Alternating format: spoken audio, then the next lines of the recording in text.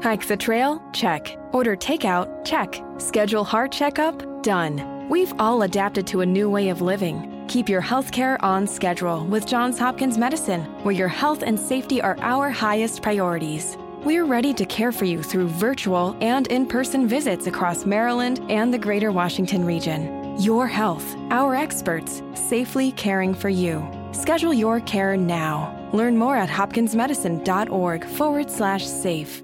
The sweet aromas of the apple fritter, cinnamon roll, and blueberry muffin are hard to resist. So making it the rest of the way home without reaching in your McDonald's bag is no easy task. But nothing worth doing is easy. Wake up and pair any one of these sweet, fluffy, frittery bakery treats with a McCafe iced coffee. Get any size and any flavor for just 99 cents until 11 a.m. Price and participation may vary. Ba-da-ba-ba-ba.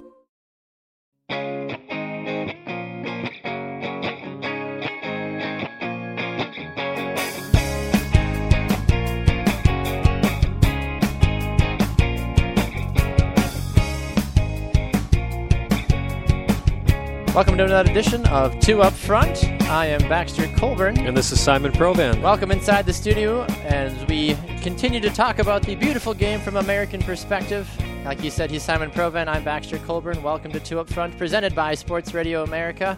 For those of you listening live here on Spreaker.com, thank you so much. Remember, you can check us out on Sports Radio America on Fridays from 3 to 6 Eastern. And you can listen to us on demand anytime on iHeartRadio, on iTunes, and on Spreaker right here as well. And Simon, where can they find us on social media? Social media, we're on Facebook at Two Up Front. Twitter, we are Two Up Front at Two Up Front Soccer. Of course, you're at Baxter Colburn, and I'm at Simon Provan. Indeed, and just as of recently, this last week, we are now on Instagram as well, and we are Two Up Front Soccer as well on Instagram. Simon and I are trying to get out some videos and pictures on a relatively daily basis, depending on what what life throws at us. You've got, a family, I've got work, etc. So we do our best to stay interactive, but you never know what you're going to find with us. And then you can also listen and watch the show on Periscope as well. So for those of you that are watching tonight, Simon and I are not really, really tan. The lighting is really weird for some reason, and we look incredibly dark. I'm wearing a white shirt, and it looks like I have a black shirt on, and Simon is basically gone. He's just completely disappeared next to me. I think a lot of people prefer it that way. It might be better for some of the listeners for radio. This way. So exactly, we both have the faces and the bodies for radio, and that's why people love us so much, But maybe that's why I didn't get into a television career. Hey, you never know.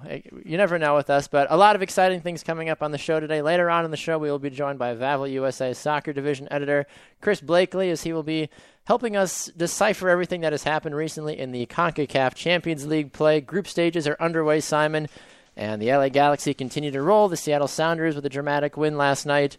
And then Chris will also fill us in on what the heck's been happening in the Cascadia region, especially with the Seattle Sounders. They can't seem to win a single game in league play. Although for the one they did just win 4-0, Yes. but it's been a long time coming for that win. Exactly. Even just scoring a goal has been kind of a few and far between, and then now recently they come from behind last night and grab a victory as well. So we'll be getting to Chris later on in the show. We'll be doing our weekly check-in with the EPL and some other exciting news happening around Major League Soccer. Our new power rankings are here. We'll have our predictions. And honestly, who knows? We talked about gumballs in depth 2 weeks ago. I don't remember what it was last week, Simon. It was something. We corrected ourselves quickly, but we're like, we don't want another gumball episode, so we're going to stop. But we were at Moran's Pub last week, though, Simon. That was fantastic. We did a live broadcast from Moran's Pub in South Milwaukee for any of you. Milwaukee night? What are you? Milwaukeeans. Milwaukeeans, yeah. okay, because it's Wisconsinites, but it's Milwaukeeans. Right. Yep. So any of you Milwaukeeans, or even just in the surrounding Chicagoland area, if you're ever in South Milwaukee, Moran's Pub, take a look at it. It's a great place to grab a pint, as they would say, across the pond and take in some sports action. So we had a great time with James Moran and Lottie Ziba as well. So.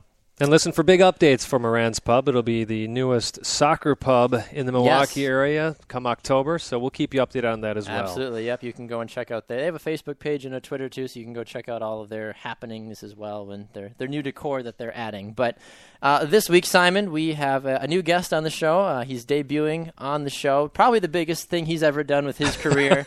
someone that is just a small name, an up-and-comer in the soccer world. No, that's completely irrelevant. We are the ones that are lucky enough to have him come on the show. Very honored today, yes. I will let you give the introduction, Simon. So this is a man that many of you have seen on ESPN. He's called a number of World Cup games during a number of World Cups. He's been on Fox Sports 1. He hosts his own radio show down in Houston. Back in the day of Fox Soccer Channel, you saw him call a lot of games on there as well. He also had a television show for that. He calls the Houston Dynamo games on Root Sports. Very, very honored again to welcome to the show Mr. Glenn Davis. Glenn, how are you tonight? Simon Baxter, thanks very much for coming on. I'm excited to talk with you guys. Absolutely, Glenn. It's the honor is all ours, sir. We appreciate you taking the time and shedding a little bit of soccer knowledge with the rest of us. So for some of us, hypothetically those that have lived under a rock the last 20 years and haven't paid attention to the soccer world, just give us a little background about what you do right now, Glenn, and just kind of how you've made your journey in the soccer world.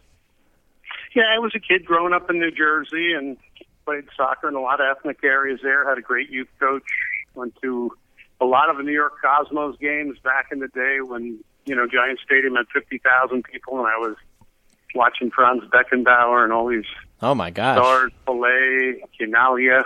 I had a brother that played and was drafted in the NASL, and, these were all the influences that took me into this beautiful sport that's afforded me a lifetime of just amazing enjoyment. Played in college on a scholarship, ended up playing in the American Soccer League, the USL in the 80s, and Indoor League.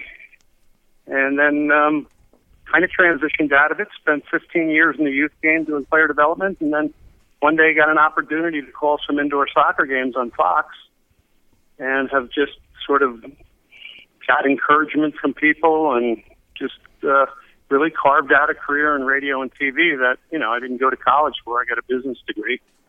And started radio shows and have written columns for the Houston Chronicle, and just really felt there was a need for this in this country, and just kept pushing the envelope and going after it, and here we are today.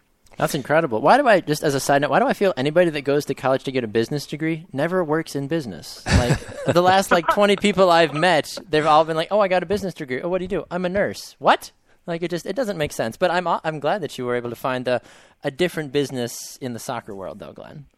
Well, the irony is, I started on a full scholarship at Boston University, which has one of the best radio TV programs in the country. That's fantastic. But I never got into it. It's not for everybody, honestly. That's a very true statement, I think, for a lot of people. It's interesting.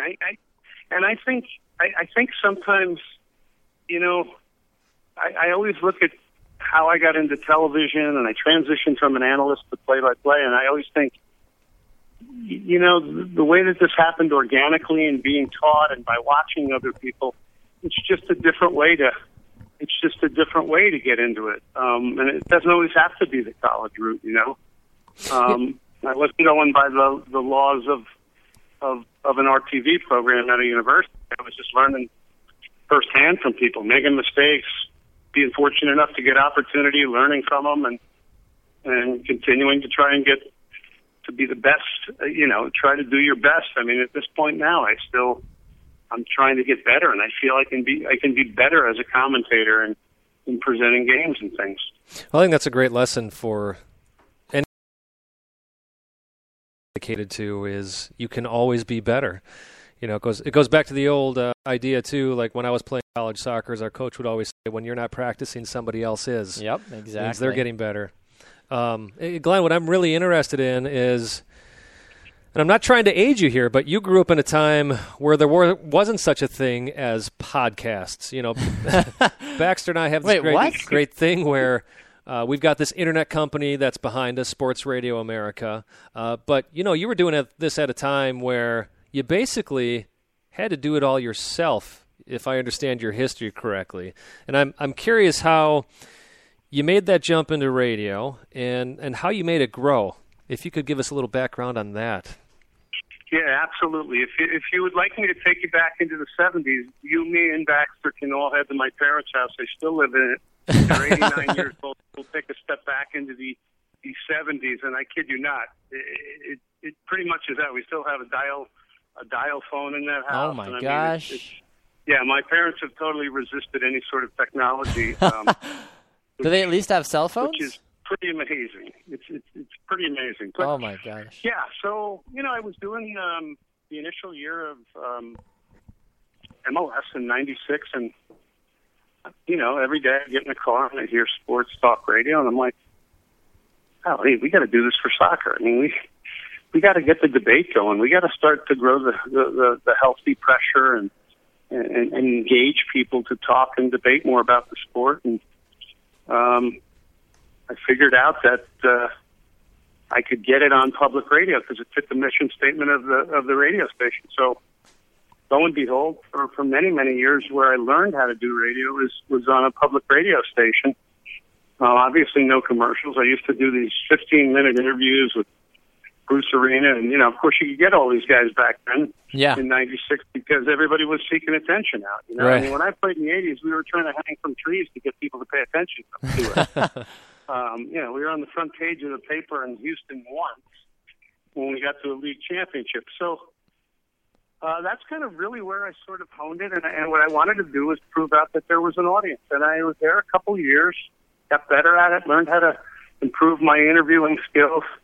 Went out, got some sponsorship dollars, around $15,000, and I went into Clear Channel Radio. And hey, it's great. We see on TV a little bit. It's great, and didn't really seem very interested in having a soccer program. And then I said, I looked at the gentleman and I said, well, I have $15,000. He looks at me and he goes, you have a radio show.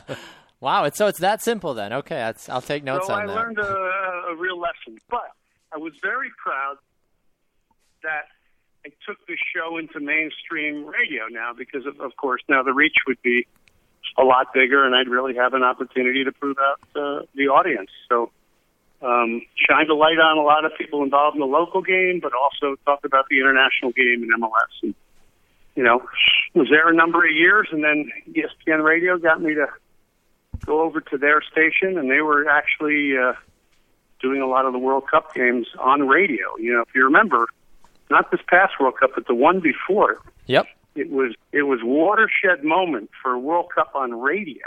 Yeah, I remember listening to some of those games. Everybody was getting in their cars, right, and listening to them.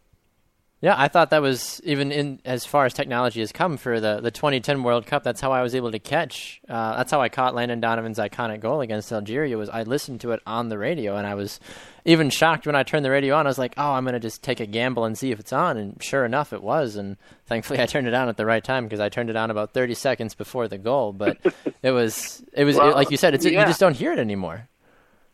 Well, they were stunned. They were stunned that they got these types of numbers, and really, where I am now, they treat the sport seriously. They're very respectful to me and my show. I get a lot of great support there. I come on other shows that are mainstream shows, and, we'll talk a little bit about something mainstream, and then they'll segue me into soccer for little hits and stuff. So it's all good. I have a tremendous listening base and great callers. And as you guys know, lots of people in a lot of different forms and fashions from a lot of different places want to talk soccer or football, may it be, in this country. Exactly, which is great to see the growth from when you and Simon started off at a young age. Even for myself, I'm close in age to you guys. I don't want to make you guys sound like you're that old, but even from the growth that I've seen over the last, I tried to be nice about that. As the growth I've seen in the last even just 5 to 10 years has been exponential. Like when I was a kid growing up, you laughed at when you heard, oh, I follow Major League Soccer. Well, what's that? You didn't follow it. And then when I was in high school, I started following a guy named Taylor Twellman. I'm like, oh, this guy seems like he knows what he's doing. And he and Landon Donovan are the reason that I fell in love with the game. And, I've played it for so long and continue to talk about it. So it was the key figures in American soccer that, at least for me, is why I follow soccer so closely now. And that, Glenn, that's something I'm interested to hear from you, is that, as you said, you've been with MLS since 96, since the first kickoff. I've been watching it since then.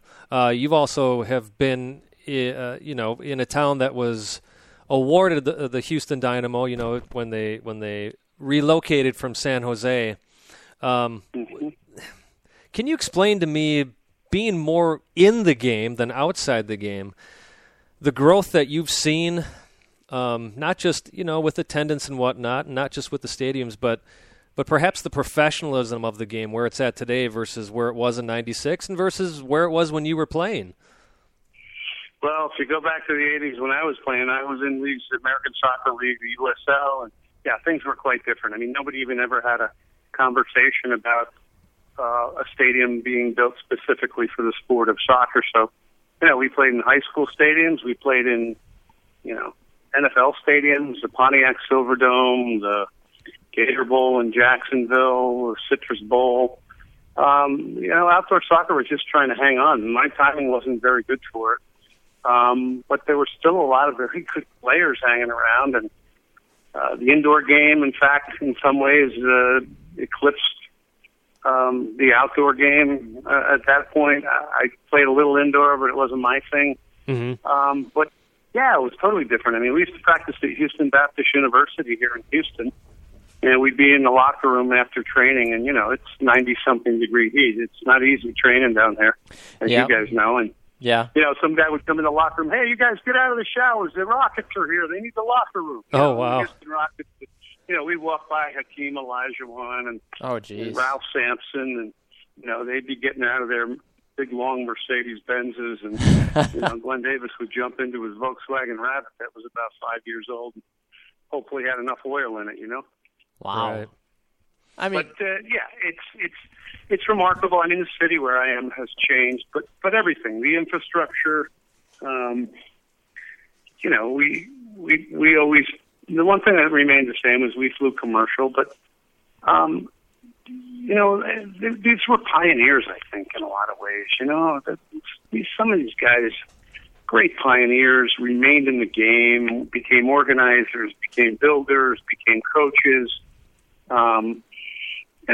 First team I'm playing with the captain of Hungary. I mean, wow. Here's a man that's seen it all, and now he's, playing in front of 4,000 people, and just trying to continue to extend his career. So very different, but makes me appreciative of all that has happened, and just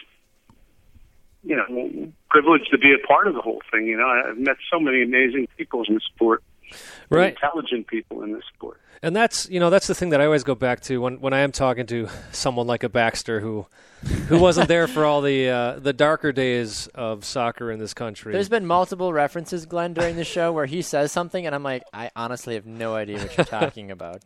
But we do look at like the founders as far as the players in MLS, Tab Ramos, Alexi Lalas, John Harkes, of course, all those guys that were in the '94 World Cup that came back. But I loved what you were saying, and this is what I tried to explain to the younger generation as well. Is all credit to these guys for coming home and launching this league, but there are so many people before them as well that kept this game alive. Whether it was the outdoor game, whether it was the indoor game, as you said, I had two other brothers that played professionally with a couple of indoor teams, including the Milwaukee Wave here.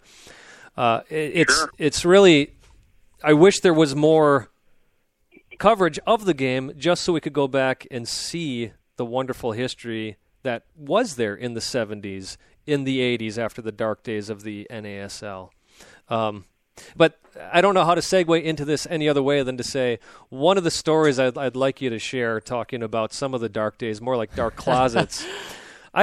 We've talked before in the past, Glenn. I'd love you to tell the story about the 2002 World Cup and you calling the game and what exactly was going on around you.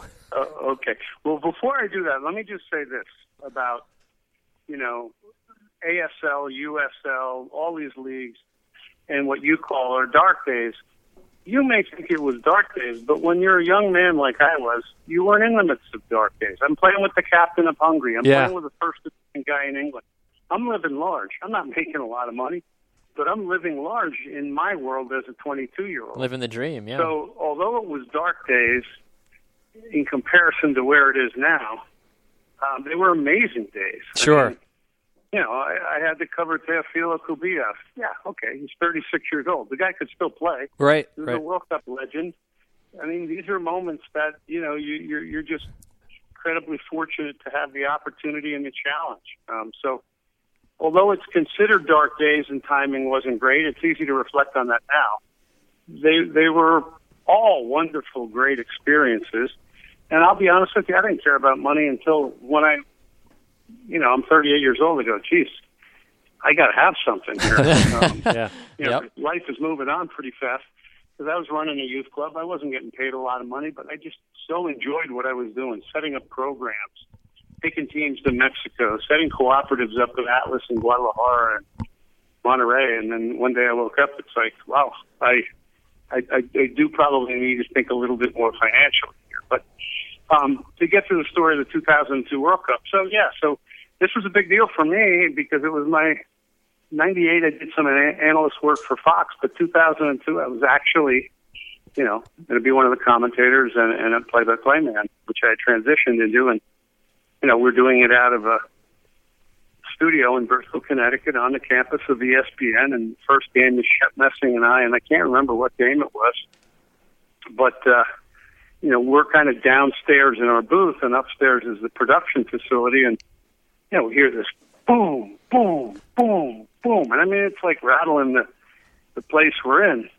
And we're like 5 minutes to kickoff. And I said, he pushed the talk back to talk to the producer. I said, hey, there's all kinds of noise down there. I don't know what's going on. And we look out in the hall, and there's guys like knocking down a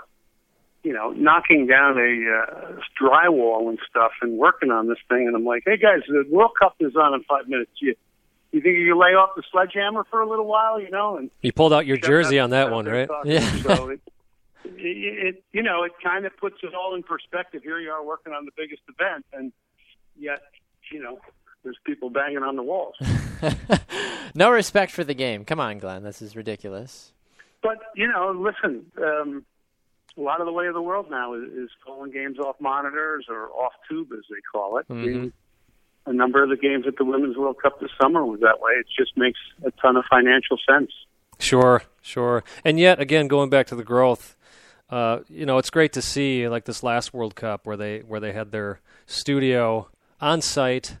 It was a beautiful studio. I'm sure not all the games. Amazing. Yeah. I was in Vancouver, so I was down around that set a couple times, and I called a couple of games in BC Place and then some from the IBC there. But it was an amazing investment from Fox. The numbers bore it out. I think ESPN deserves credit, too, because they lifted the bar in their final Men's World Cup at the time. And I think that, in turn, that competition raised the bar for Fox. So, this is what we've always wanted with soccer, isn't it? People paying for rights and driving each other to be competitive, to improve broadcasts every single time. Yeah, and of course we want to see that continue with MLS, but we just saw NBC pay nearly $1 billion for their next 6 years of covering the Premier League. That's NFL money you're talking about, mm-hmm. and it's going towards the world's game. Which is a beautiful thing. Pretty incredible. So, Glenn, I want to thank you so much again for taking some time out of your busy schedule. I understand you are calling a game tomorrow night? Tomorrow night we have a national broadcast here on Fox, which is Houston against Seattle, and a lot of the Women's World Cup players are here, so excited to do that. And then MLS down the road and more and more stuff. So it's all fun. But Simon, I appreciate it. And Baxter, thank you very much for having me on tonight. Always a pleasure, sir. Thank you so much. You're welcome on the show anytime. Good night, guys. Thank you. Good night, Glenn. Thank you. Glenn Davis, a good friend of the show now, a man that is known for his commentary with ESPN and Fox Sports and the Houston Dynamo, and just a fantastic soccer career overall from him. So such a great opportunity to be able to chat with him, and hopefully we'll have him on the show again in the future. So we're going to go to a break. When we come back, Vavel USA's soccer editor Chris Blakely will be joining the show to talk about the Seattle Sounders. They finally won a game, Simon, and they finally won a game in Champions League play as well. They brought it down to the last minute, but they won. Brad Evans, he looked mad. I saw a picture today. He looked real mad, but we'll see. Well, the keeper kicked the ball at him after he scored his goal. I guess that would make me mad, too. I don't know. But we're going to talk to Chris when we come back, so don't go anywhere. This is Two Up Front, presented by Sports Radio America.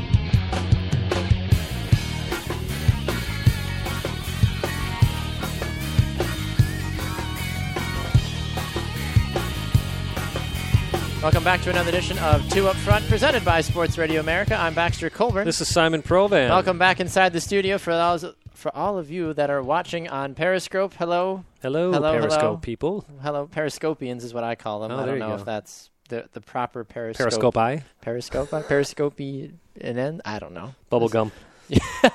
Exactly.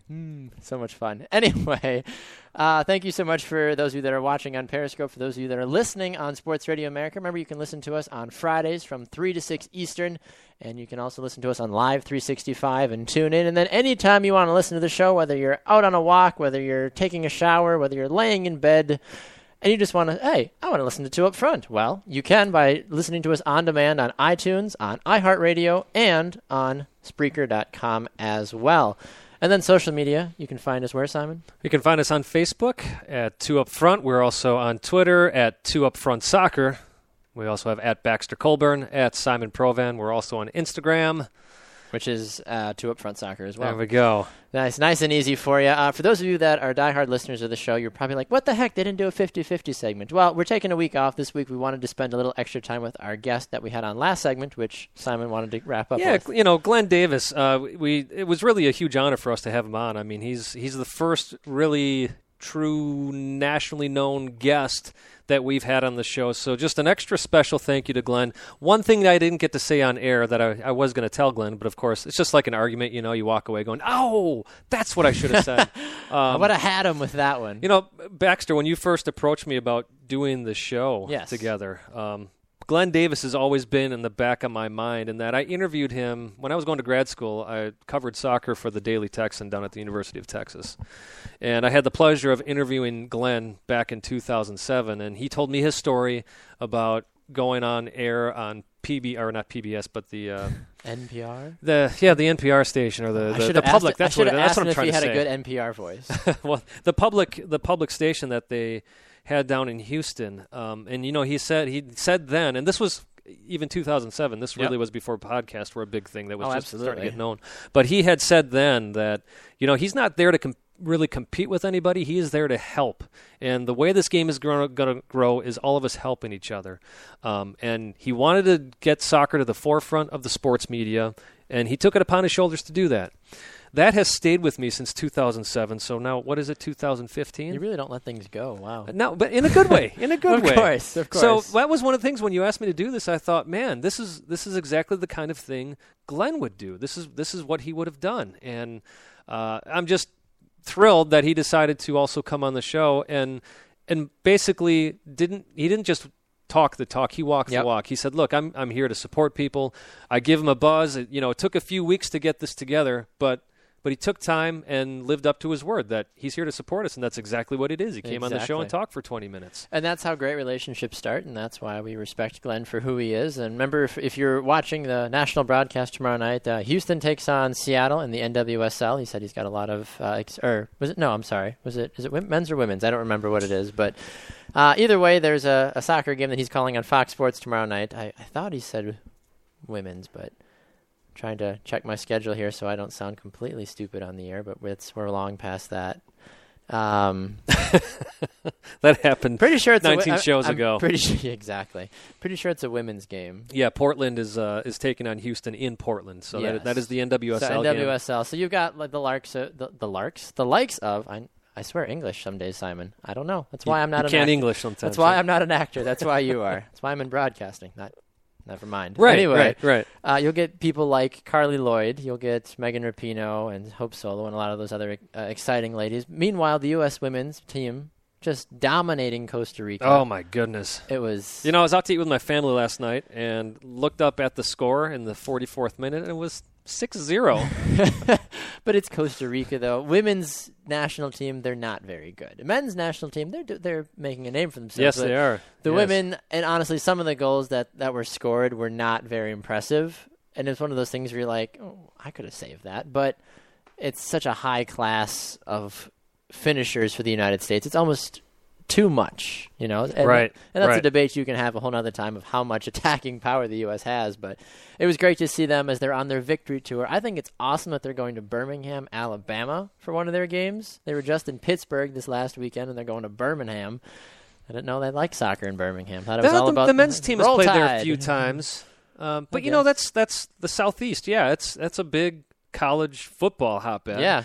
And soccer keeps trying to make its way there. I mean, obviously you good. got Orlando down in Florida. You got Atlanta United FC starting up. UFC. We'll have David Beckham United or David FC or Beckham whatever it is. I mean, might as well just call it DBFC and just call it a day. But who knows? But anyway, we want to transition now to another guest on the show, a good friend of the show, Vavel USA's soccer division editor, Chris Blakely. He loves all things MLS. He's helped with the growth of NWSL as well on Vavel USA. And he... I don't want to say the name of the team he supports, Simon, because I don't want you to quit the show. Oh, that's okay. There's that team out west that is not Portland or Vancouver, but is in Cascadia, is the team that he covers extensively for Vavel USA. But we won't hold that against each other, so Chris and Simon try not to fight too much. I'll go with this. It was Champions League. I support any MLS team in Champions League. Fair enough. So. Fair enough. So with that being said, Chris Blakely, we'd like to welcome you to the show, sir. How are you doing this evening? I'm doing well. Thanks for having me. Hey, man. I got to follow up from Glenn. That's I don't know if I could do that. he was just the opener for you. That was we wanted to make sure you felt extra special. Well, now when I drop the ball, we'll know why. Exactly. And to answer your question, hearing you guys talking about soccer tomorrow, and the NWSL, it's the Seattle Reign going down to Houston, playing on Fox Sports 1, and then for Univision, it's the Houston Dynamo going to Portland Timbers for MLS. Okay, yeah, we were because he was like, yeah, Houston and Seattle, and he didn't say the names and he didn't say the gender either, and I was like, I think it's NWSL because he's like, there's a lot of U.S. players on the team, and I was racking my brain. I'm like, Houston's got DeMarcus Beasley and Seattle's got Clint Dempsey. That's not a lot, but then I thought about it more. Well, they got Dempsey and Brad Evans on. I suppose. Brad Evans, he's been one of the few bright spots, I will say. Yeah. Simon is very been critical of the U.S. men's national team, but he has liked Brad Evans. Well, I'm talking about for Seattle. He's been one of the bright spots. That's true, especially last night. Evans, he's been pretty huge. For those of you out there that don't know, he's moved around a lot since his time in Seattle. He was asked to partner next to Chad Marshall this year at center back, and looked great first game. Second game, everybody wanted to run him out of town, but ever since then he's been well. And then, Seattle goes in and brings in, Roman Torres. I love the hair. Oh, yeah, that's great. I wish I could grow hair. I'd try to do that myself. For those of you that don't know, Chris is bald, but for those that don't know. Yeah, sadly. I blame my father. Bad genes. Or my wife and my daughter, either or. Hey, there you go. Choose your poison. Mixture. But no, so, after they brought in Torres to partner with Marshall, they, asked him, hey, guess what? You get to move again. And it's actually been, he's played 2 games there now. More of the central defensive midfielder, kind of sitting in front of the back four, occasionally getting forward. They're missing Ozzy right now. They're still missing a few players. So that's the reason he's the captain of the Sounders. He may not like it, but he'll still do it. And as Ziggy said the other day, he'll do what's best for the team. And, that's why I can't. That's why I love the guy. Exactly. Yeah, you can't, even as a Timbers fan, Chris, I've always respected Brad Evans just for what you're saying. I mean, he does get moved around a lot. You never hear him complain about it. Yeah. I think he said a couple of times where he'd prefer to play, but he's not there for himself. He's there for the team. Exactly. And I think that's one big talking point about Brad Evans that fans really come to like. I mean, I'm a New England Revolution fan, but I still respect Brad Evans because of his willingness to move around and not, trash Ziggy Smith in the news saying, oh, he moves me, he never plays me where I want. He's all about just trying to develop the team as a whole moving forward. But last night, Chris, Brad Evans was the man of the hour. It was if there's ever a time where a head coach looks like a genius for the substitutions he makes, it was last night because Brad Evans and Eric Freeberg both come on and both score and end up allowing the game to obviously play out the way it did. Roman Torres came on for 9 minutes, but he didn't do a ton. Talk about what you noticed in Seattle's game last night and just how you thought the team played out as a whole. Well, first things first, I missed about the first 10 minutes. I did miss that opening goal, but once I saw on Twitter that, they conceded a goal on a set piece, I really wasn't surprised. But after that, honestly, Seattle, they pretty much dominated the game. I mean, they controlled possession. They doubled them up on 70% to 30%. Exactly. I mean, it was incredible that to be, I will be 100% honest with you guys. I did not expect that. You're playing a Central American team. That's what they're known for. Well, most teams, I can't speak for them all, obviously, but that shocked me when I saw that stat. But I think and then the second half, obviously, they're pushing forward. They're trying to get that goal, finally get it off the Aaron Kovar, long throw in the 90th minute as one of the Olympia players is, being stretchered off. I got a whole that whole fiasco last night. I get a little frustrated because you could see it even before the first half ended. They were already playing the stalling game. Let's delay the game. Let's try to get out of here with 3 points. Which is not easy to do in Seattle, honestly.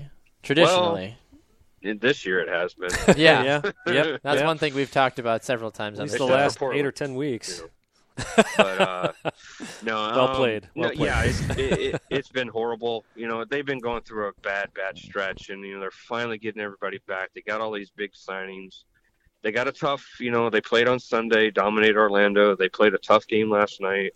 They got not an easy game against RSL on Saturday. Then they have to go down to Honduras, and that's just going to be a nightmare. And then they finish up with the game on Sunday with Portland. So.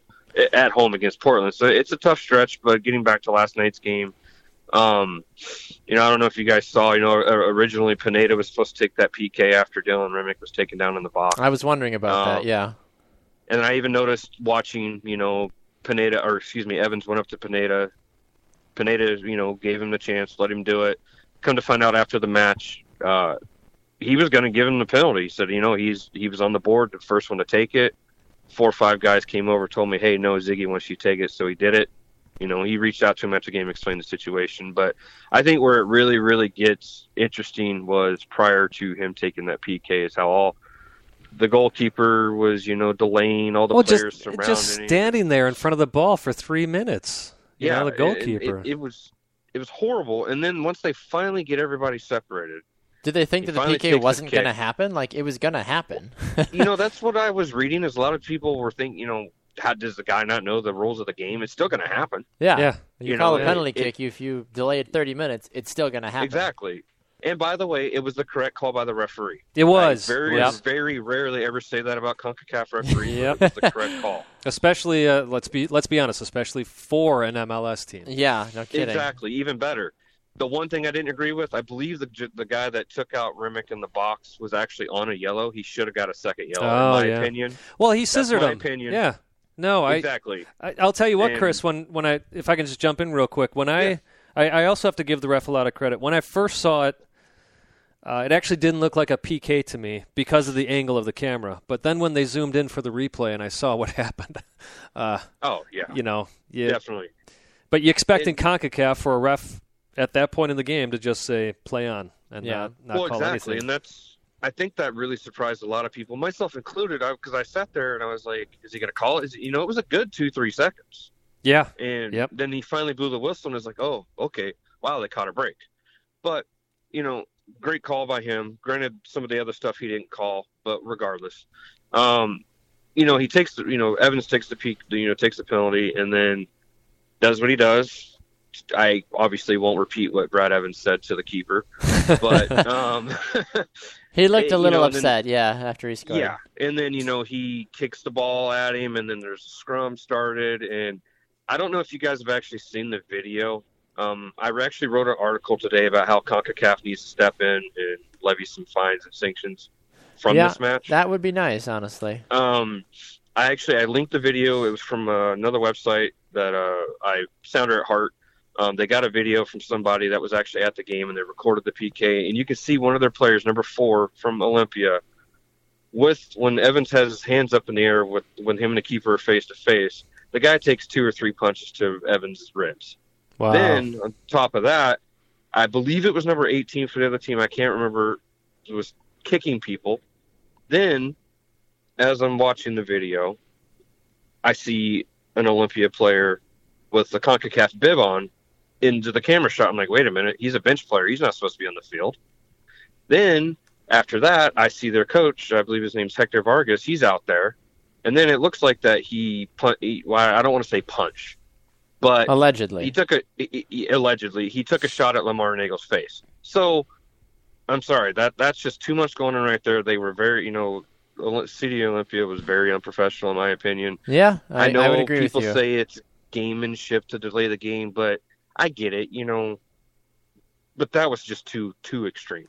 Well, too extreme. And let's be honest, as much as we're applauding the ref, for him not to get that keeper back in the goal during that 3-minute delay. It's pretty straightforward. There's a also penalty kick. All right, who's taking the kick? Your goalie, get on your line. And it's not rocket science. You see the goalkeeper go up and touch the ball, and Brad Evans kind of looks at him like, "What are you doing?" So Brad touches the ball kind of comically, and then the goalkeeper decides he's got to touch it again. As a ref, you got to step in there and just say, "Hey, get on your line." But if you don't do that, this is what happens. They feel they have permission then to just break out into a melee. That's very true. Yeah, exactly. He did let if the referee would have controlled the game earlier in the match when it started to get a little bit more physical. I even tweeted out at some point in the game last night. I don't remember when, but it just had the feeling that at the very end of the game it was going to be something dirty. It was going to get dirty. It was going to get nasty. Regardless of who won, somebody was not going to be happy, obviously, because there was going to be some foul play involved. And yeah, that's exactly no kidding. what happened. It's just. There was a few times that Olympia's players, when the Sounders keeper Troy Perkins was trying to quickly distribute the ball after getting it on a cross or whatever, they impeded his progress. And rightfully so. The referee gave him yellow cards like they're supposed to, but it's like, what are you doing? Yeah, we see players do it all the time, but you don't touch the keeper. You might stand in front of him to slow it down a little bit. Sure. But these guys, they were just I've never seen a team play like that before. Yeah, and that's one of the main reasons why I have such a lack of respect for basically any Central or South American team, honestly. The national teams are getting better, but they're not great. And you see this type of stuff in CONCACAF, and it's no wonder that nobody takes CONCACAF Champions League play seriously. Because you see this kind of thing, and it's unprofessional. It sets a bad... It makes the team look bad. It makes Seattle, I guess, kind of look bad as well. But it just makes the organization look bad. And then you look at confederations like UEFA that are probably just sitting there going, "Well, look at those fools over in CONCACAF. They don't know how to play the game." But that goes back to it. Is UEFA comes down, it goes back to what you're saying, Chris. Is there has to be penalties for this. Exactly. Whether it's making Olympia play their next home game in an empty stadium like you would see in UEFA. But you don't see that in CONCACAF. All you ever see is an undisclosed amount of a fine has been levied against such and such team. I feel like it's not very much of it's ever undisclosed, because when you have a big fine, people love talking about they've been fined $1.5 million. Undisclosed means they probably were charged $5 on a Subway footlong. It's like, come on, it's really not that hard. You took the words right out of my mouth. Maybe just because I'm hungry, I don't know. But even still, it's ridiculous. Come on, guys. It's not rocket science, but apparently for CONCACAF it is. But I guess you have to be positive because Seattle won, so you have to take that. MLS is undefeated in Champions League. They are. DC point. United got a victory last night as well. They won 1-0 against Arabe Unido. So that was obviously a good thing. So I would love it. And then Tuesday night, we saw the Galaxy continue to roll. Yeah, they won 5-0. Their second 5-0 win in this in this tournament. Yeah. Well, if they were actually pitted against teams that were good. That was my thought, too. When I saw their group, I was like, this could go one of two ways. Well, I don't know what it is. This last 12 to 18 months, my favorite teams that I follow in this sport that I love, United States men's national team, United States women's national team, the Seattle Sounders, they're all put in the group of death. Is it me? What's going on? Yeah, no, I agree with you in that. I'm a Revolution fan, so I can only speak so much because we're not good enough to make those tournaments, which is ridiculous. But anyway, well, it's true though. For the women though, I was never really worried about the women being put in the group of death. Yeah, it makes for better soccer, honestly, because it's going to push them, and I think that was the wake-up call the women's team needed, which ultimately led to them winning. But for the men, obviously, too, I think people love seeing the U.S. sweat They love seeing them definitely. fighting, like, oh, look at the puny Americans. They're trying to become relevant. Oh, so cute. I feel like that's how the rest of the world views American men's soccer. Women's soccer, they're like, we don't want to touch that. Exactly. No, it's scary. That's a great point. But it is true, Chris. It's funny what you're saying, because I mean, if you do look at the CONCACAF Champions League groups, the Sounders do have the toughest one. You got Vancouver in there, and Olympia seems to always be in this tournament. The Honduras champion, and they seem to put up a good fight every year as well. Yeah. Oh yeah, they're a great team. Don't get me wrong. They're only, I believe, they're one of two teams that, since CONCACAF went to this new format, they're one of two teams that have been in every single edition. So wow, good for them. It's nothing. They're a great team. And actually, I believe last year, they ended up beating Portland to knock them out. I believe it was them as well. Yeah. I think so, yeah. Yeah. When Caleb Porter could have easily won that, but he decided to. Never mind. I was going to say, wasn't that something to do with Caleb Porter's awesome coaching tactics? When you give up two goals on the road in the first 10 minutes, that makes it tough. But to get back to they are leading. The Sounders are leading their group F, I believe. They got 4 points out of possible 6. Vancouver's only played one match. Olympia's only played one. Sounders have played 2, and after next Wednesday, it'll be 3-2-1. I mean, if somehow the Sounders, I'm not even gonna bank on them going into Honduras next Wednesday night. I'm not even gonna wish for a win. Well, obviously I'd wish for a win, but I'm not even gonna expect a win. If you were a gambling man, you'd save your money. Is what you're saying for that. Yeah, exactly. I mean, I would be happy if Ziggy went out there and said, hey, you know what? Yeah, for about the first 15, 20, 30 minutes, we'll try to get that goal. If not, we're just going to sit back and defend, because we know we're better than you. We already proved that. Because honestly, even with that reserve lineup he put out there last night, which a lot of people weren't happy about, but it is what it is. Yeah. That game could have easily been 4-1 Sounders, because Kovar hit the bar twice. Right. Ooh, yeah. Yep. He had this great curling kick late in the game that he had the keeper beat. It was going in. Yeah. Yep. And then, he their keeper stood on his head. I mean, it'd be a total different ball game, but then they finished up with Vancouver, in September. So it's not going to be easy, but if they can somehow get through and make it to the knockout stages for next year, I mean, hey, that's more allocation money. That just makes your team better. That's right.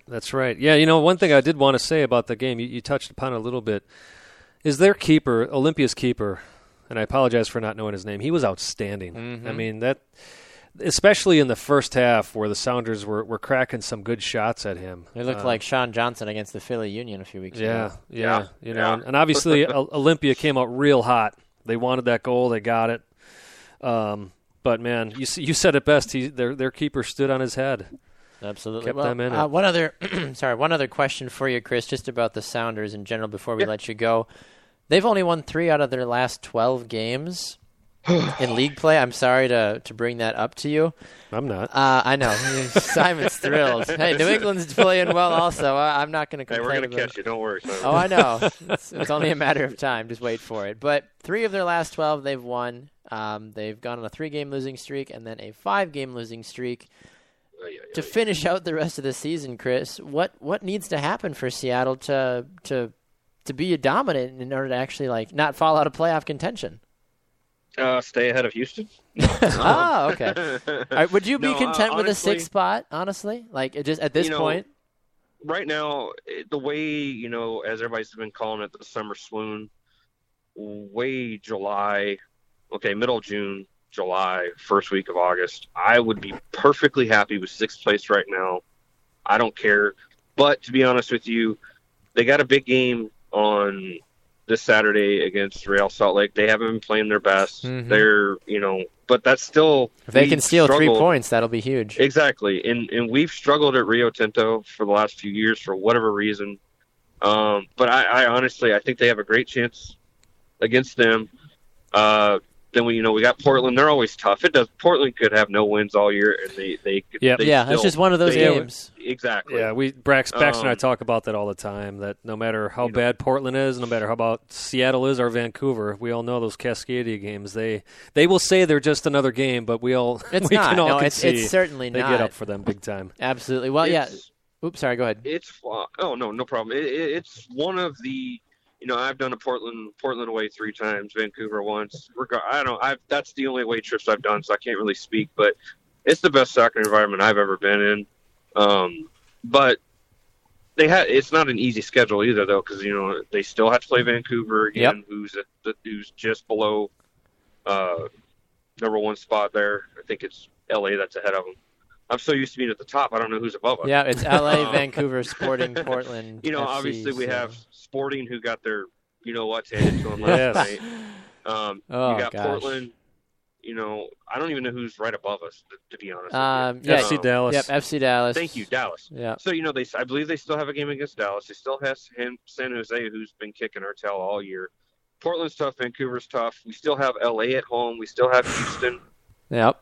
And then we play RSL the last. It's not going to be easy. No. But I honestly, what is that? 9 games left because I believe they played 25 out of 34. Yep. 9 games left. You can write it down, and you can call me later if I'm wrong. I see them going 5-2-1 in their last 9. Okay. Or sorry, 5-2-2. Excuse me. 5-2-2. Okay, fair enough. Yeah, then that'll be good enough for the 3 seed. Okay, so they wouldn't have to worry about that buy-in game, I guess. No, they will. They will have to deal with the buy-in. No, game. we'll have to. The season will end on Sunday. Then we'd either have to play Wednesday or Thursday, and then if we were to win that, we'd have to play either Saturday or Sunday. That's right. Okay. Yeah. I would prefer number 2, but at this point, I'll take number 3. The rate that LA and Vancouver are going, though, good luck with that one, honestly. And even Sporting as well. Well, yeah, but Portland's been doing quite well in their last 11 or 12 games. They've had a couple of losses. I'm always, as bad as this sounds, Chris, I don't believe much in my club because I am not a big Caleb Porter fan. Yeah. I think he's been doing much better this season, but I got to give him to him. They've been doing well these last, like I said, 11 or 12 weeks. They had a swoon in there as well, but they seem to have picked up on that. Absolutely. Well, hey, Chris, we got to let you go, unfortunately. Yeah. Thank you so much for taking the time to, nice meeting you, Chris. Join the show. And yeah, it's nice to actually talk to you, not in person, but on the phone instead right. of Twitter. Exactly. Well, Chris Blakely is one of the soccer editors over at Vavel USA. Go check out their awesome content. You can follow Chris Blakely at The Real Chris Blakely. I forget what your Twitter is. At The Real C Blakely. C Blakely. I was so close. E-L-Y. The last 24 hours, so I got some pretty interesting tweets on there. Go check them out. Awesome.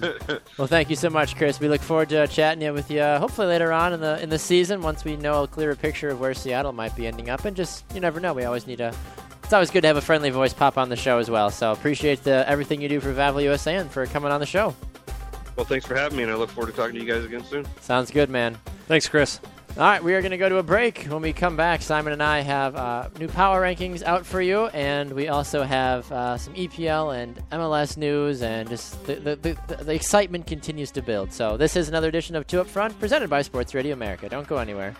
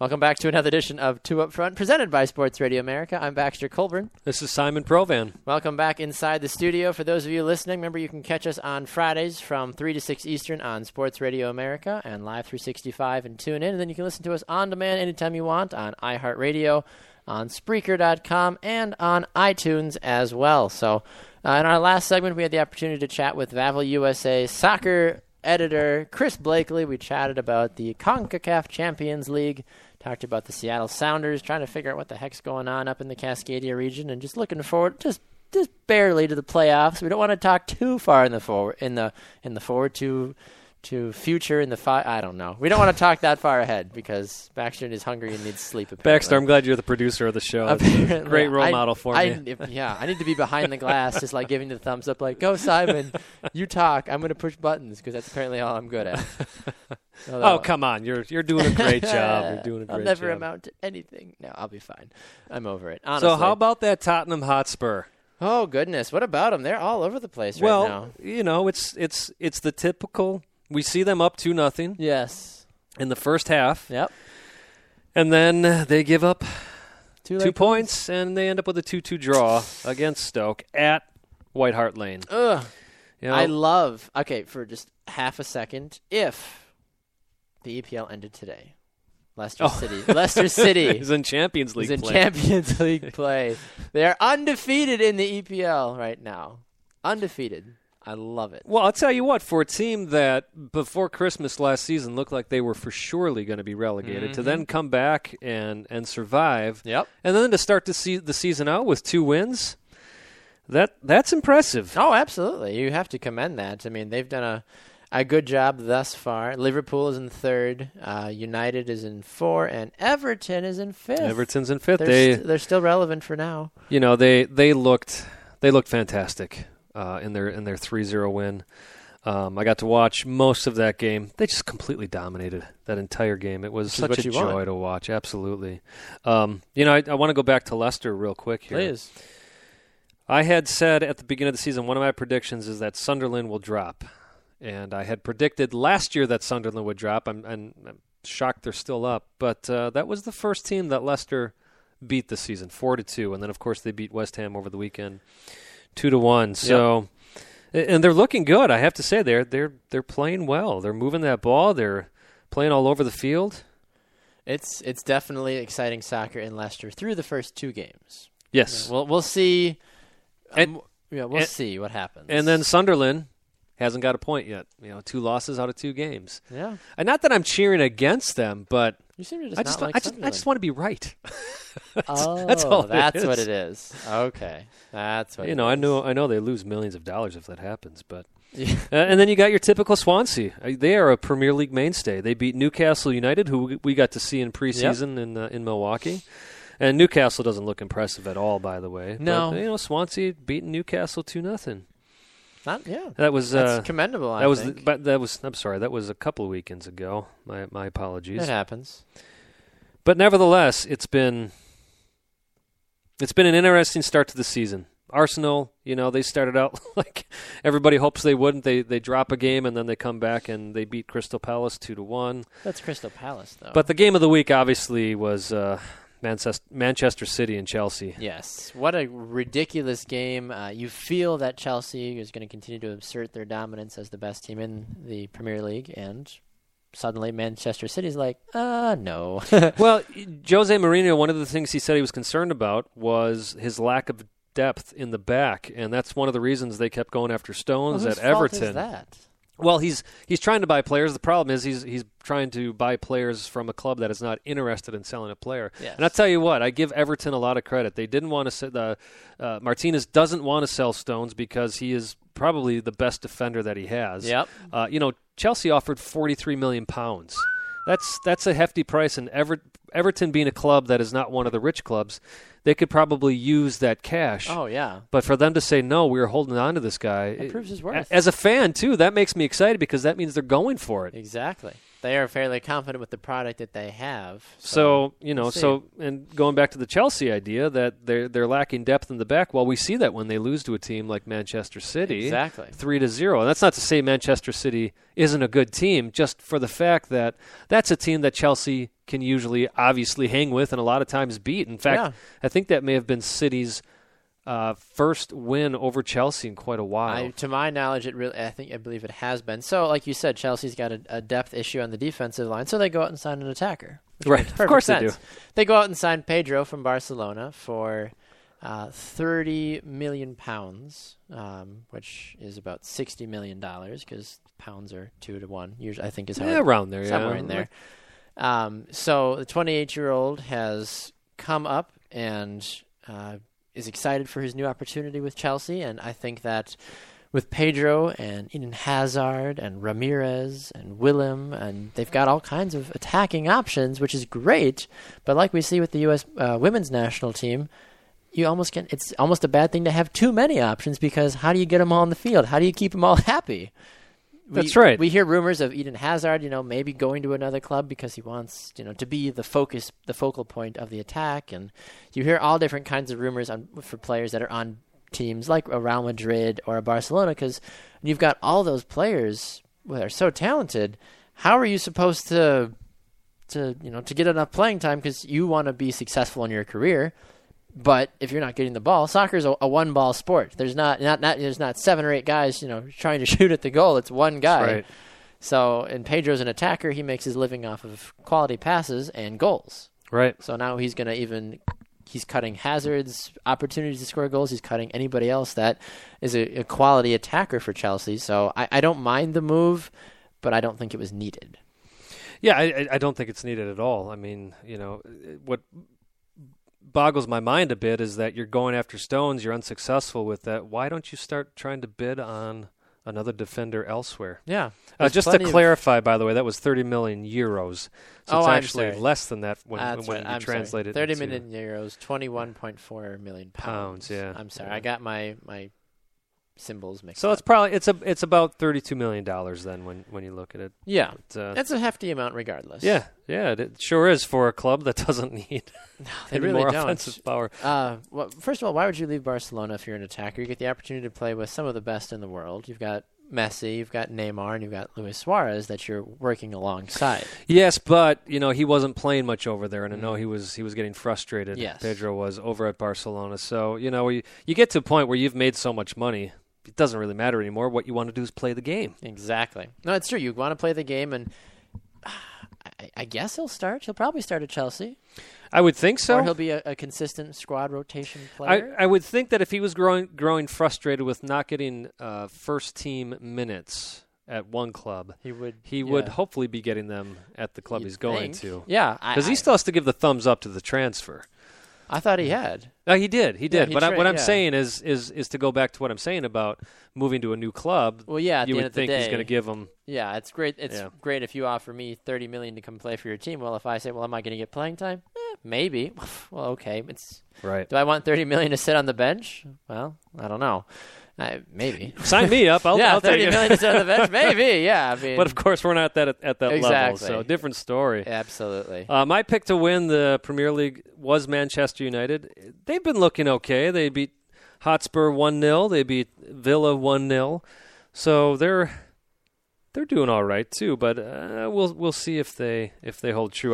That's a team that I just see getting stronger and stronger as the season progresses. They do, and they've seen some recent success in Champions League play. That's right. Club Brugge, they beat 3-1 in their first leg. That was at home. We'll see what happens on the 26th when they're. I believe that's a Belgium club, if I remember correctly. So that's the playoff round of the Champions League. We'll see how they do in their second leg. But it's always nice going in with a 2-goal lead. Yes, that absolutely makes a difference. Now they say though the 2-goal lead is the most dangerous lead in soccer. I think that's in 90 minutes. I'm going to say it's different when we're talking 180. Fair enough. I think that's true enough. Well, one other thing that happened in the Premier League that we want to touch on involves an American player. Tim Ream, the man that never plays for the men's national team, but he gets called up every time, but doesn't ever see the field. Right. He has left Bolton, unfortunately, and he's now playing for Fulham. So he's still in the championship because, of course, that's where Fulham is. But he joins Full-America, as we like to call the team, basically, with the amount of American players they have signed over there. It's nice to see one club at least have faith in the American player. But it looked like he was going to be joining QPR, who had doubled their bid. Their first original bid was for £1 million, then they're £1 million, then they doubled it to £2 million, and it looked like QPR was going to win the bidding war, but then Fulham came out and ended up winning in the end for Tim Ream's services. Yeah. 4-year deal with an option for a 5th, so they're looking to keep Tim Ream long term. And well, they take a player from Bolton who's been Player of the Year 2 years running. Mm-hmm. And it was interesting that Fulham's manager had said, we're going to miss him, but we can fill his shoes. I think if you're Ream, you're kind of like, oh, okay. Yeah, right. You mean Bolton, not Bolton. Fulham? I'm sorry, Bolton. Yeah. Yes, Bolton. Right. That's kind of what the but, heck? But he moves to a place where, of course, Clint Dempsey made a huge name Yeah. for himself over there. Carlos Bocanegra, Brian McBride. He's got a pub named after him in the Fulham Stadium. Of course, Casey Keller played there as well, and he's in good company. He's very good company. Fulham. That's a team that, because of all the American players, it would be great to see them back in the Premier League. But they had some management issues there that after they fell to the championship just made it really ugly over there. Yeah, and that's kind of the case for some teams. If you are a traditional Premier League team and then you do get relegated, you do kind of have a few years where you're like, okay, let's just take some time, let's get our act together, right? And then let's get back in the Premier League and be there for another 15, 20 years again. And I think we're at that point with Fulham and Bolton where they both are just like, you know what, we just need a little time away. We're going to get our act together and then come back with a stronger product and make it back to the Premier League, this coming year, next year, however long it takes to rebuild their team. Now, speaking of transfers, Baxter, yes. Tim Ream, we got some MLS news, MLS rumors at least, that you brought to my attention, I'll let you introduce it. I did, yes. So from everything that we've heard and been able to dig up, it sounds like the Chicago Fire are going to be one DP short, which seems to be a continued. I feel like that's a joke. Like right. It's got to be a joke because they can't sign Drogba, they can't sign Jermaine Jones. So they signed Sean Maloney, and now it sounds like Maloney is going back across the pond to play for Hull City. Yep, again, also in the English Championship. They were a Premier League club for a couple of years going up and down there. Yep. But you look at it, you think, Chicago Fire, why are you getting rid of this guy? But apparently it was requested by Maloney for personal reasons. He was probably like, look, you guys are awful. I want to go play for a better team. I mean, I don't know if Hull City could beat Chicago Fire. Probably.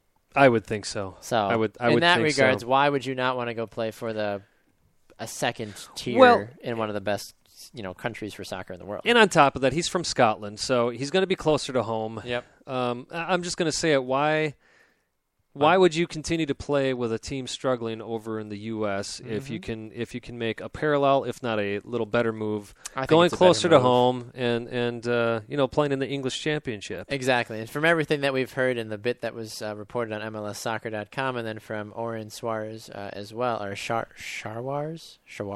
I don't know how to say his last name. I should, but he has confirmed on Twitter that head coach Frank Gallup confirms that Maloney's transfer to Hull City is all but done. So it's a good deal, and they're sorry to see Maloney go, but like you said, it makes sense. Maloney's 32. He started every game. Yeah, he's done okay. He scored 3 goals and has 2 assists, but I think if you're the Fire, you're saying, look, let's get rid of him. Let's maybe get a new DP in. Maybe. Well, that's what you wonder. Is there something big in the works that we don't know about with Chicago? But but it's outside the transfer season. How does that work? Well, you can still sign a player who perhaps is out of contract. Oh, free agent. I right. guess. Okay, yeah. So that makes sense. There's that. Otherwise, maybe they've been, players with the FIFA rules, with the way they're set up, is if you have 6 months left on your contract, you can start talking to other teams. So maybe there's a player out there that the Fire are talking to already that they're planning on signing. Well, they should for the plan next. on not signing him because he'll probably end up in New York or That's right. maybe New England. But see, that's my point. Is perhaps the Fire is actually laying low on this one rather than letting people know who they're talking to, so that somebody can't come in and underswipe them. Exactly, which would be unfortunate if it did end up happening again for them. The Chicago Fire in the Eastern Conference, bottom of the table, 23 points. They are, just dreadful. 6 wins, 12 losses, 5 draws. They've scored 27 goals total. They've conceded 34, which is surprising with Sean Johnson as their goalie, but you're only as good sometimes as the defense in front of you. That's right. So there's only so much that Sean Johnson has literally stood on his head multiple times this year, but if you're not giving him good defensive production, there's only so much the guy can do.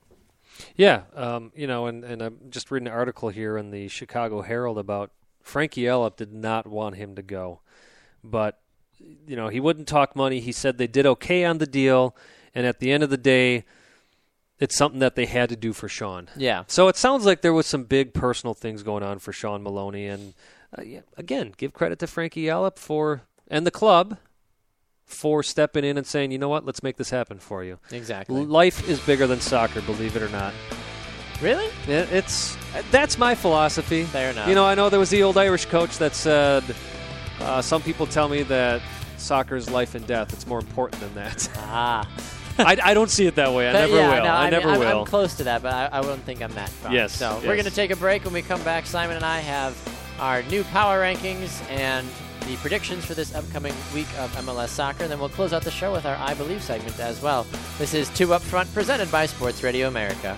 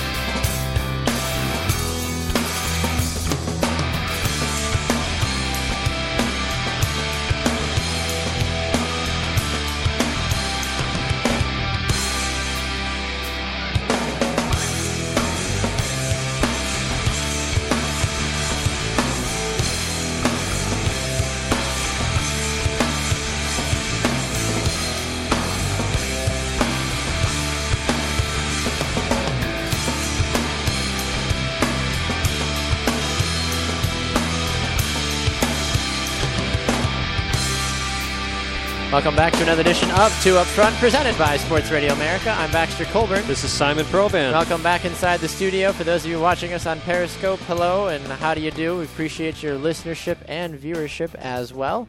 For those of you listening to us live on Spreaker.com, awesome. Thank you so much. Tell your friends, tell your family. You can tell your pets, I guess, if you want to. Some people, some animals enjoy listening to talk radio. I know people that leave the TV on when they go to places. They leave the radio on. You never know what dogs can hear. That's true. Hear. Cats are mischievous.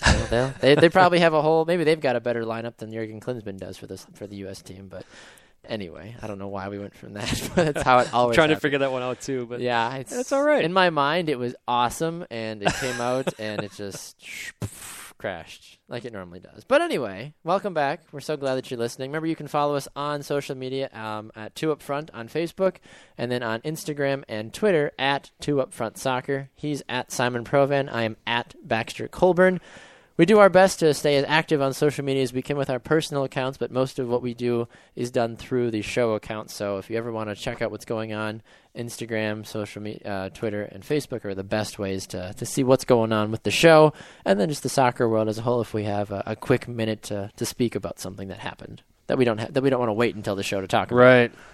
Yeah, because we do this once a week. We do. It'd be awesome if we had time to do it more than once a week, but we do it once a week, so that means we can't touch upon everything that we'd like to touch upon over the last 7 days. So check us out on Facebook and Twitter. We tend to communicate through there as well. Absolutely. We love hearing from you guys, and we love just the continued growth of the show as a whole, and it helps by having awesome guests on the show. Earlier we had ESPN and Fox Sports, and the list goes on and on and on.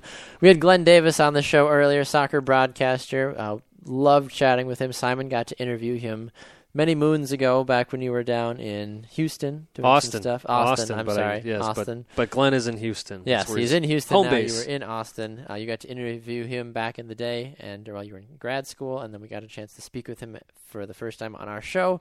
And then Vavel USA's soccer editor Chris Blakely joined us as well to talk about the Seattle Sounders and the CONCACAF Champions League play that has been taking place as well. So it's the part of the show, Simon, now where we offer our predictions for the upcoming week of Major League Soccer matches.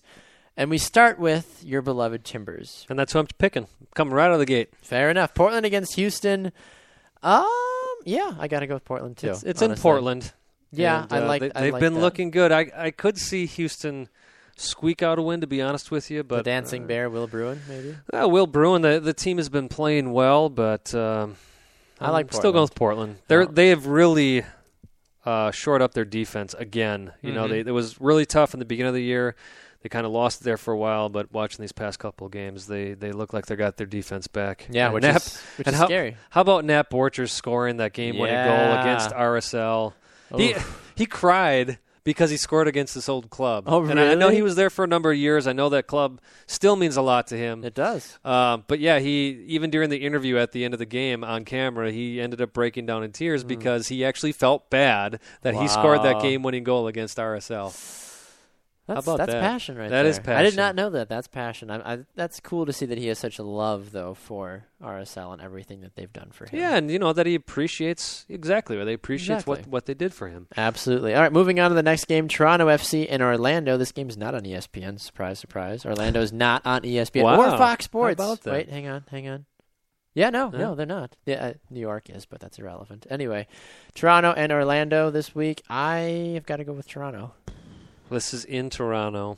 I don't like either team, honestly. Orlando has not been playing well. They've been playing horrible. Yeah, but it's Toronto they're playing against. I'm going to pick Orlando on this. That's my upset, if you can call it an upset. Is that not really an upset? I feel like the next game is kind of a bigger upset. DC United and San Jose. Yeah, I like San Jose. You do? I do.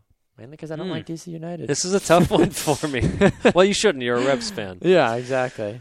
This is a tough one for me because San Jose, it's that constant team for me. Who are they? You know what? I think you're right, though. No? I'm going to take DC. Because my gut said DC, I'm going to pick DC. Fair enough. Columbus and Sporting Kansas City. Sporting coming off a 5-0 spanking from the San Jose Earthquakes.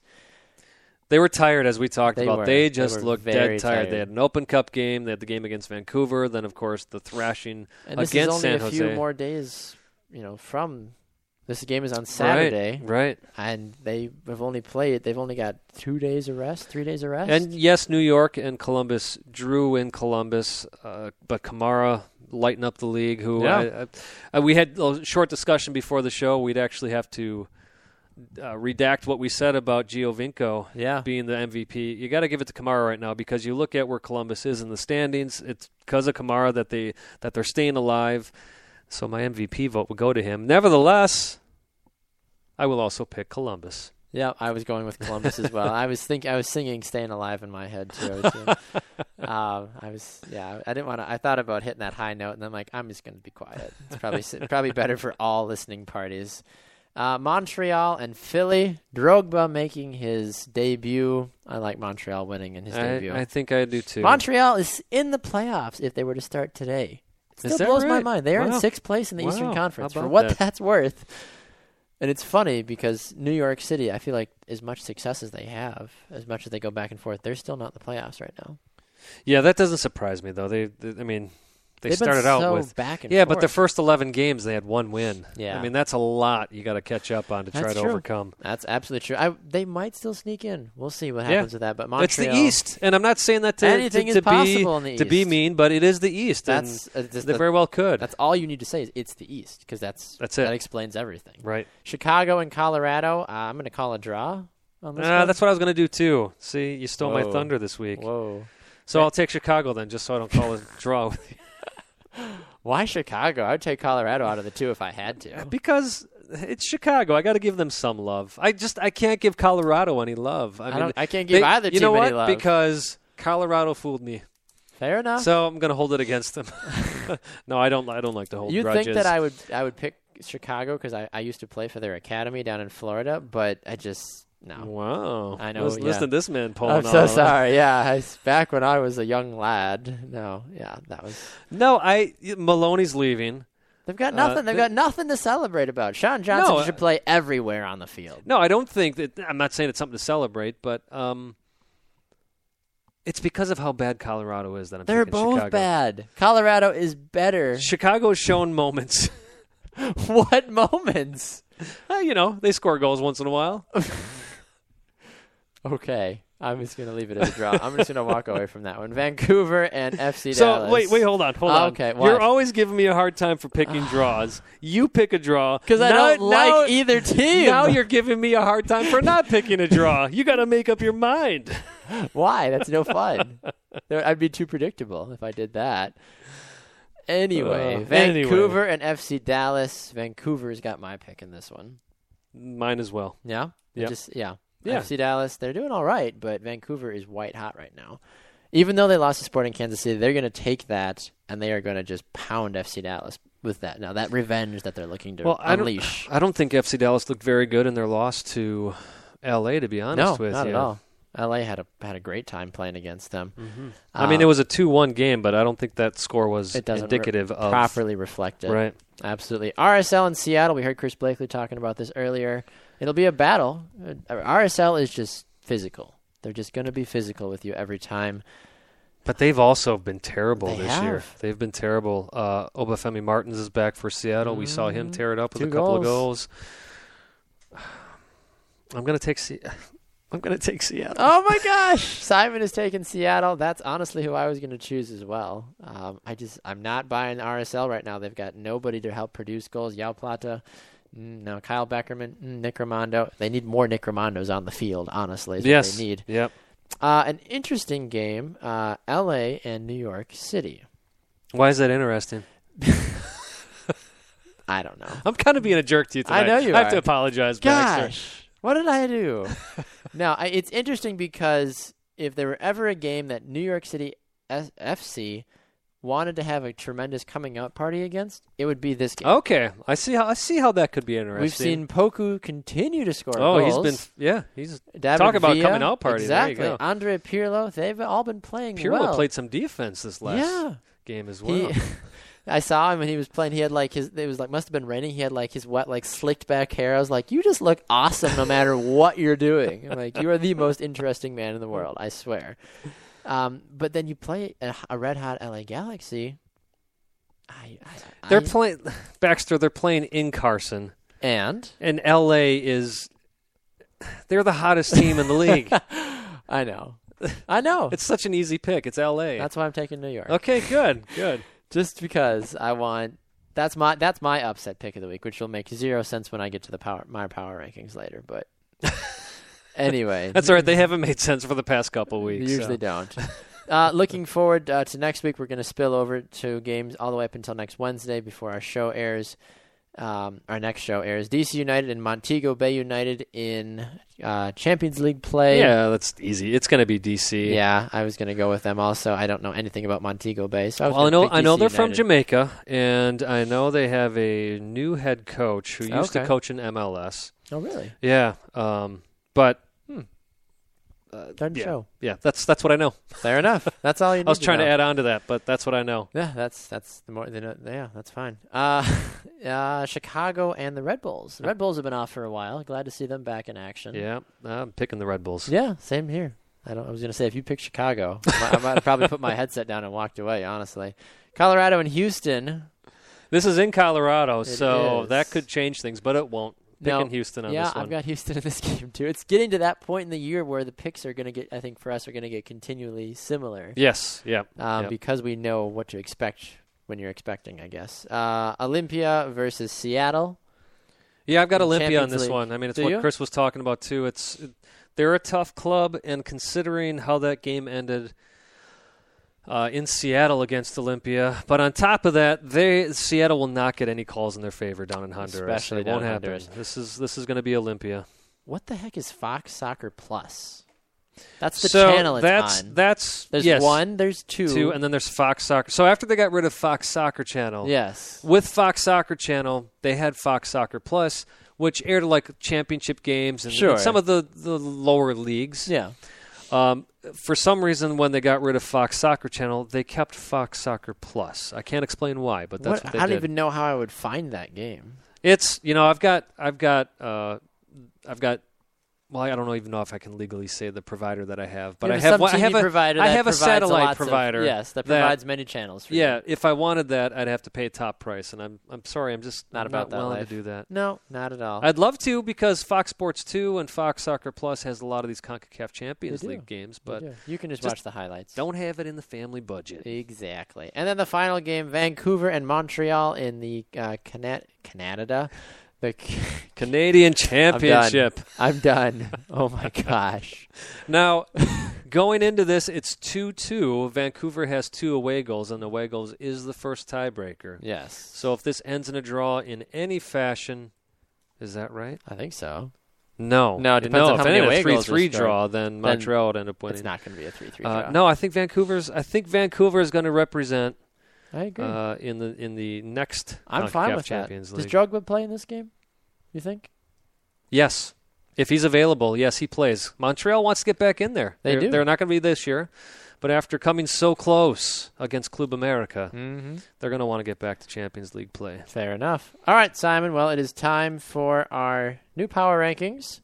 I will start this week. My just on the outside team this week is the Red Bulls. They've been off a little bit. They've been trying to get back, and I think that they don't deserve to be in the top 5 at this moment. They were in my top 5 last week, but they are just outside of for me this week. Do you have any outside looking ins this week at all? Not really. No? No. Okay, understandable. No. I mean, every week it just depends, but New York, I wanted to give them a little consideration. That's interesting that you had them in your top 5. And then I pushed them out. Then you pushed them out. You'll see who my top 5 is now. Okay, I've shuffled okay. around a little bit. My number 5 this week is Columbus. Yes, they drew against the Blues, or the Baby Blues, as you call them, the NYCFC 2-2. But Kai Kamara, he's playing lights-out soccer right now. Columbus as a whole is looking tremendous. Ethan Finley's playing really well. They are doing a great job, and that therefore they've earned my 5th spot. All right. Well, I'm actually at my 5th spot. You're going to like this, Baxter. Oh, maybe you won't. I don't know. It's going to be the New England Revolution. All right. They're on a 4-game unbeaten streak. Yes, I don't they know are. if I essentially believe in them. You know, I had Columbus looking in. I had Houston at number 5. But you can't draw with NYCFC. And Houston having a loss there against, I believe it was the Revolution. It was 2-0. You're not going to stay in my top 5. So FCD, or I'm sorry, New England Revolution end up That's your 5th. entering into my top 5 for the first time this season. It's true. When the Revs actually make an appearance in my top 5 as well, they're number 3 in mine. Oh, they are? Okay. They are, because of who they've beaten recently and their unbeaten win streak. So or the who's- unbeaten streak right now. Okay, so who's your number 4 then? My number 4 used to be a much higher ranked team. They are the Blues of Sporting Kansas City. They have dropped all the way to 4. They had my heart. They were going to be my new number 1 this last week, and I get it. They were tired. But you don't lose to San Jose 5-0. You just don't. Yeah, no, that does That not loss, help your case. I lost a lot of respect for my power rankings for Sure. them because of that. I was going to give them the number 1 spot this week because I was like, they are playing terrific. They came back from behind. They beat Vancouver. And then they just get, taught a new lesson of how to play soccer by San Jose. Yes, they were tired. I get that for those of you that are yelling at me saying that they were tired. Well, even still, you don't lose to San Jose 5-0. You don't lose. Right. So that's why they suffer in my power rankings. Well, FC Dallas actually suffered in mine. I'm dropping them out completely. I told you that Really? Wow. I needed to see them play against LA to really determine things. Yes, And I and had you them did. at number 4, and they ended up losing. FC's out of mine as well. I'll tell you, this may be a little bit of my own club's love, but I have the Portland Timbers at number 4. Fair enough. They've I've won. got the Revs at 3. You've got Portland at 4. So. You know, I could argue with myself and say, really, I should have New England at 4 and Portland at 5. So it's kind of Kind of like last week how I had 5 and 5B. Usually, yeah, I feel like the 1 through 3 is pretty solid for us, but then Yeah. 4 or 5 is always that middle ground. We're not sure how good that team actually Yeah, is. and the reason I'm putting Portland above New England, and you're going to look at me and go, are you serious? They have 3 losses in their last 13 games, so I am considering all of that. No, absolutely. But I understand that. The 3-game unbeaten streak, 2-game win streak. And granted, they only beat RSL 1-0, but they have a tough time, just like Chris was saying about Seattle. Portland has a tough time at Rio Tinto. Exactly. And to win the way they did, that's going to give you some extra love. So I've got Portland at number 4. Absolutely. Well, I understand that. Well, I already revealed who my number 3 is with the Revs. I think that because they beat Houston 2-0, Charlie Davies, Juan Agudelo, Lee Nguyen, the boys are all back in town, as it were, and they are actually starting to be consistent, which I haven't been able to say about New England all season long, basically. They're starting to become consistent. Whether or not it lasts, we have no idea. They come off a 5-game losing streak, and then they've been unbeaten in their last 4, getting 3 wins and a draw. New England, for me, they earned that 3rd spot, and I would love it if they continue this form the remainder of the season and make another strong playoff push like they did last year. Sure. Well, my number 3 does not change, even though they had a loss. Okay. If you look over there, I know I haven't said who it is yet. They lost 4-3 to Sporting on the 15th. Well, I know because I can see your screen. Sure. But, before that, they were on a 4-game unbeaten streak, a 4-0 win, a 3-0 win, a 3-1 win. So if you look over, if I'm doing the math here, that's 13 goals in their last 4 games. That lost against Sporting, that was against a great team. So I have kept the Vancouver Whitecaps as my number 3. And coincidentally, you made the argument for why Vancouver is my number 2. Oh, all right. So Vancouver is my number 2 this week because of their just abundance of goals. Only the LA Galaxy have rivaled them in terms of how many goals have been scored as of late. It's so hard to debate against Vancouver. They're white hot, as I keep saying, because they really are. Yes. Did you say who your number? Oh, no. I alluded to it. Okay. I alluded to who it was. Yes. Who's your number 2? My number 2, I am keeping the Red Bulls at number 2. So I dropped them out of my. Well, drop them. Yeah. Which is interesting. The reason I say that is, I mean, they had their last game was a 3-0 win. Yes. Over Toronto FC, and I can't remember if we figured that into. I don't remember. I don't think. No, we couldn't have. No. They played on Saturday. Yeah. So, they have that 3-0 win over TFC. New England, I think that New York and Columbus, for me, it could rotate at 5. But interesting. It just kind of depends. They're like my 5B. Yeah, you look at their results, and granted, some of these are not against the best teams, but, I mean, they haven't lost in 7 games. Wow. That's impressive. That's very impressive. And their unbeaten streak started with that 4-1 rout of New England, so. And, of course, they continue to dominate New York City Hudson FC. City Derby. Right. Hudson River Derby. But, whatever. yeah, I'm actually a little surprised they're not in your top 5 at all. That's all right. That's all right. I've got them as my number 2. Fair enough. Well, my number 1 is the LA Galaxy, which I think is yours. It still is. It's been I think LA's been my number 1 for the last 3 or 4 weeks. 3 or 4 weeks, I'm pretty sure. Yeah, so LA stays the same. For you, LA moves up in mine. They were number 2. Yeah. And then I flipped them to number 1. They've earned it. You had FC Dallas above them. Yeah. After FCD lost to LA. Yeah. So I'm glad to see you. I came around. Yeah. I think. I don't know. The Galaxy they're scoring way too many goals. I would love a Galaxy Whitecaps game. What I will say about LA that impresses me the most is so many times you see these teams bring in new players in the middle of the season, and that player has such a hard time gelling with the team. Yep. And the team has such a hard time gelling with that player. Yeah. But my goodness, everybody they add, it's like they've been playing together for 10 years. I love it, and I think that's why it probably goes back to Bruce Arena, honestly. Absolutely. Stevie G's playing great in the middle. Sebastian Legit. Legit. Yeah, legit. Legit. Yeah. He's legit. He is legit. Too legit and to then, quit. of course, Dos Santos. Giovanni's scoring goals. He's either getting a goal or an assist every single game. That's going to win including games. Champions League That's play. going to win games right there, folks. All right, well, our new power rankings are out. Let us know your thoughts about them. You can tell us at Simon Provan, at Baxter Colburn, at 2 Up Front Soccer. Let us know your thoughts about it and anything else we talk about on the show. We're going to go to one more break. When we come back, we'll have our I Believe segments and wrap up the show. This is 2 Up Front.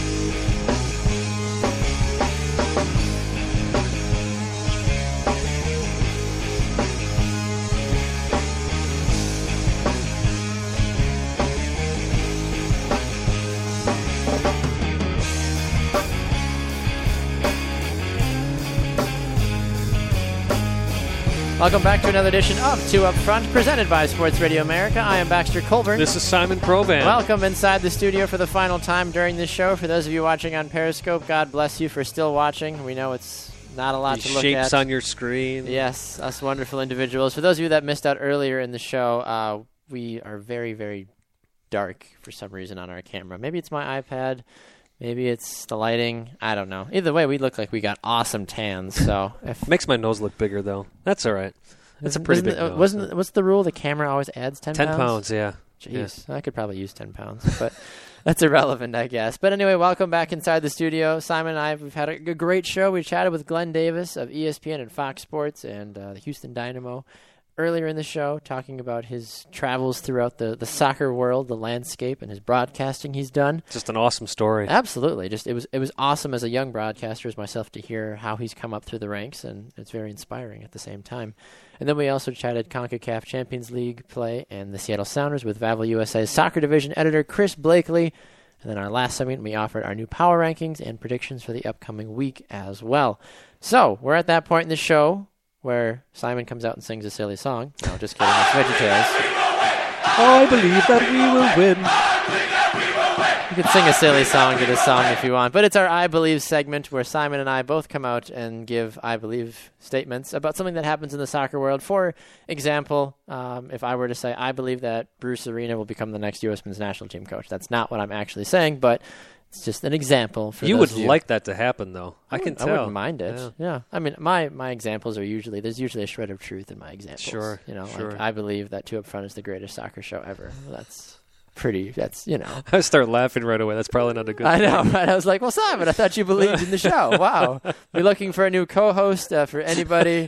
You don't have to have any soccer experience. No, it'd be nice. Anyway, so Simon, you get to go first, sir. What do you have for us? Well, it's pretty general. Okay. But, man, when I was a kid, I had always hoped for this type of day where stadiums are selling out. Soccer stadiums are selling. Actually, when I was a kid, I didn't even think about soccer stadiums. I just thought about stadiums in general. Mm-hmm. Having soccer games and football stadiums, baseball stadiums, and believing that someday those would sell out. And, of course, Seattle gets very near to an actual full-fledged sellout of CenturyLink. Yeah. But for the fact that we have stadiums that have 20,000, 25,000 fans showing up every single week is amazing to me, and it's actually funny. I'll get to my I believe, but it's funny that I was going to say these people who complain about Portland only seats 20,000, Sporting only seats 18,000. Only, man, go back in the day where the U.S. national team was getting 4,000 people, 2,000 people to their games.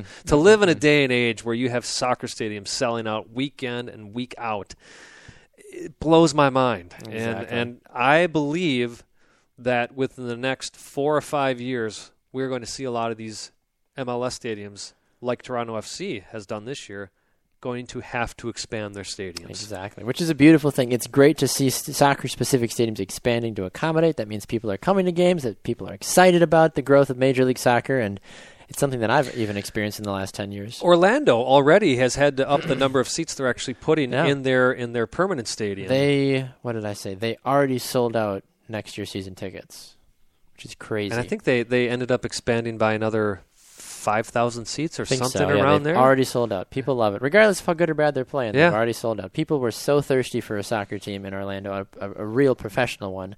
They've just loved it and embraced it. And it's interesting because what I'd love to see is the television ratings follow that. Yes. But soccer is such a sport about atmosphere. You have to be there. You have to be there. I think that's similar to baseball. As people just knock on baseball for how boring it is to watch on TV. You're in the stadium, totally different experience. Yeah. So, not that I'm a huge baseball fan, but in my little bit of experience with baseball, that's what I've noticed especially. So, my I believe this week, Simon, might surprise you. I believe that Toronto FC, like you mentioned before, will not make the playoffs. Oh, all right. They will not be the Canadian team that makes the playoffs. I think that Montreal might actually make the playoffs, or New York City jumps up. It's mind-boggling that how many number of years, since their existence, Toronto has not made the playoffs, and it's going to keep going this year. I agree with you, Baxter. I don't see it changing, and it should.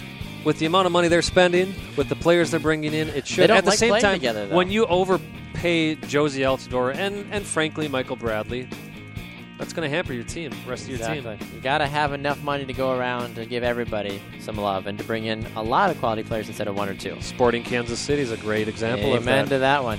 Well, this has been another exciting edition of Two Up Front, presented by Sports Radio America. Special thanks to Glenn Davis and Chris Blakely for coming on our show.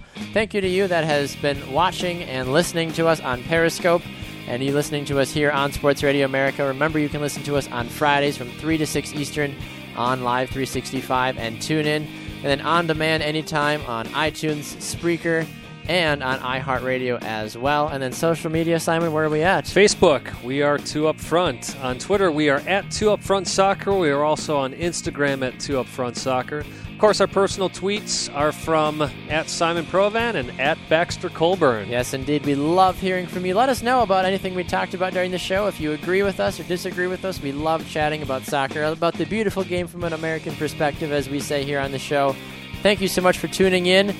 Catch our broadcast next week. I'm pretty sure it'll be on Thursday again. We'll let you know for sure, but we will be talking to you all again next week with our manager being the one above. We are Two Up Front.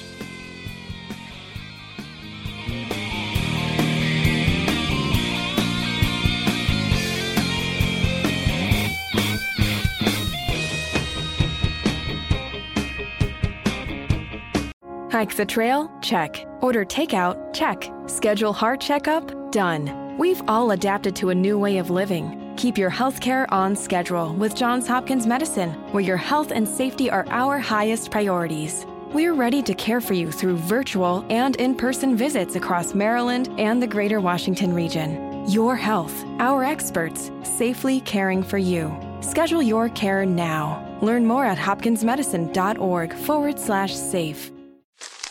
Me, but also you. The Pharaoh fast forwards his favorite foreign film, Powder Donut. Okay, what's my line? The only line I see here on the script is get options based on your budget with the Name Your Price tool from Progressive. Oh man, that's a tongue twister, huh? I'm sorry, I'm gonna need a few more minutes. Bulbous Walrus, the Bulbous Walrus. The Name Your Price tool, only from Progressive. The owl ran afoul of the comatose coxswain. Progressive Casualty Insurance Company and affiliates. Price and coverage match limited by state law.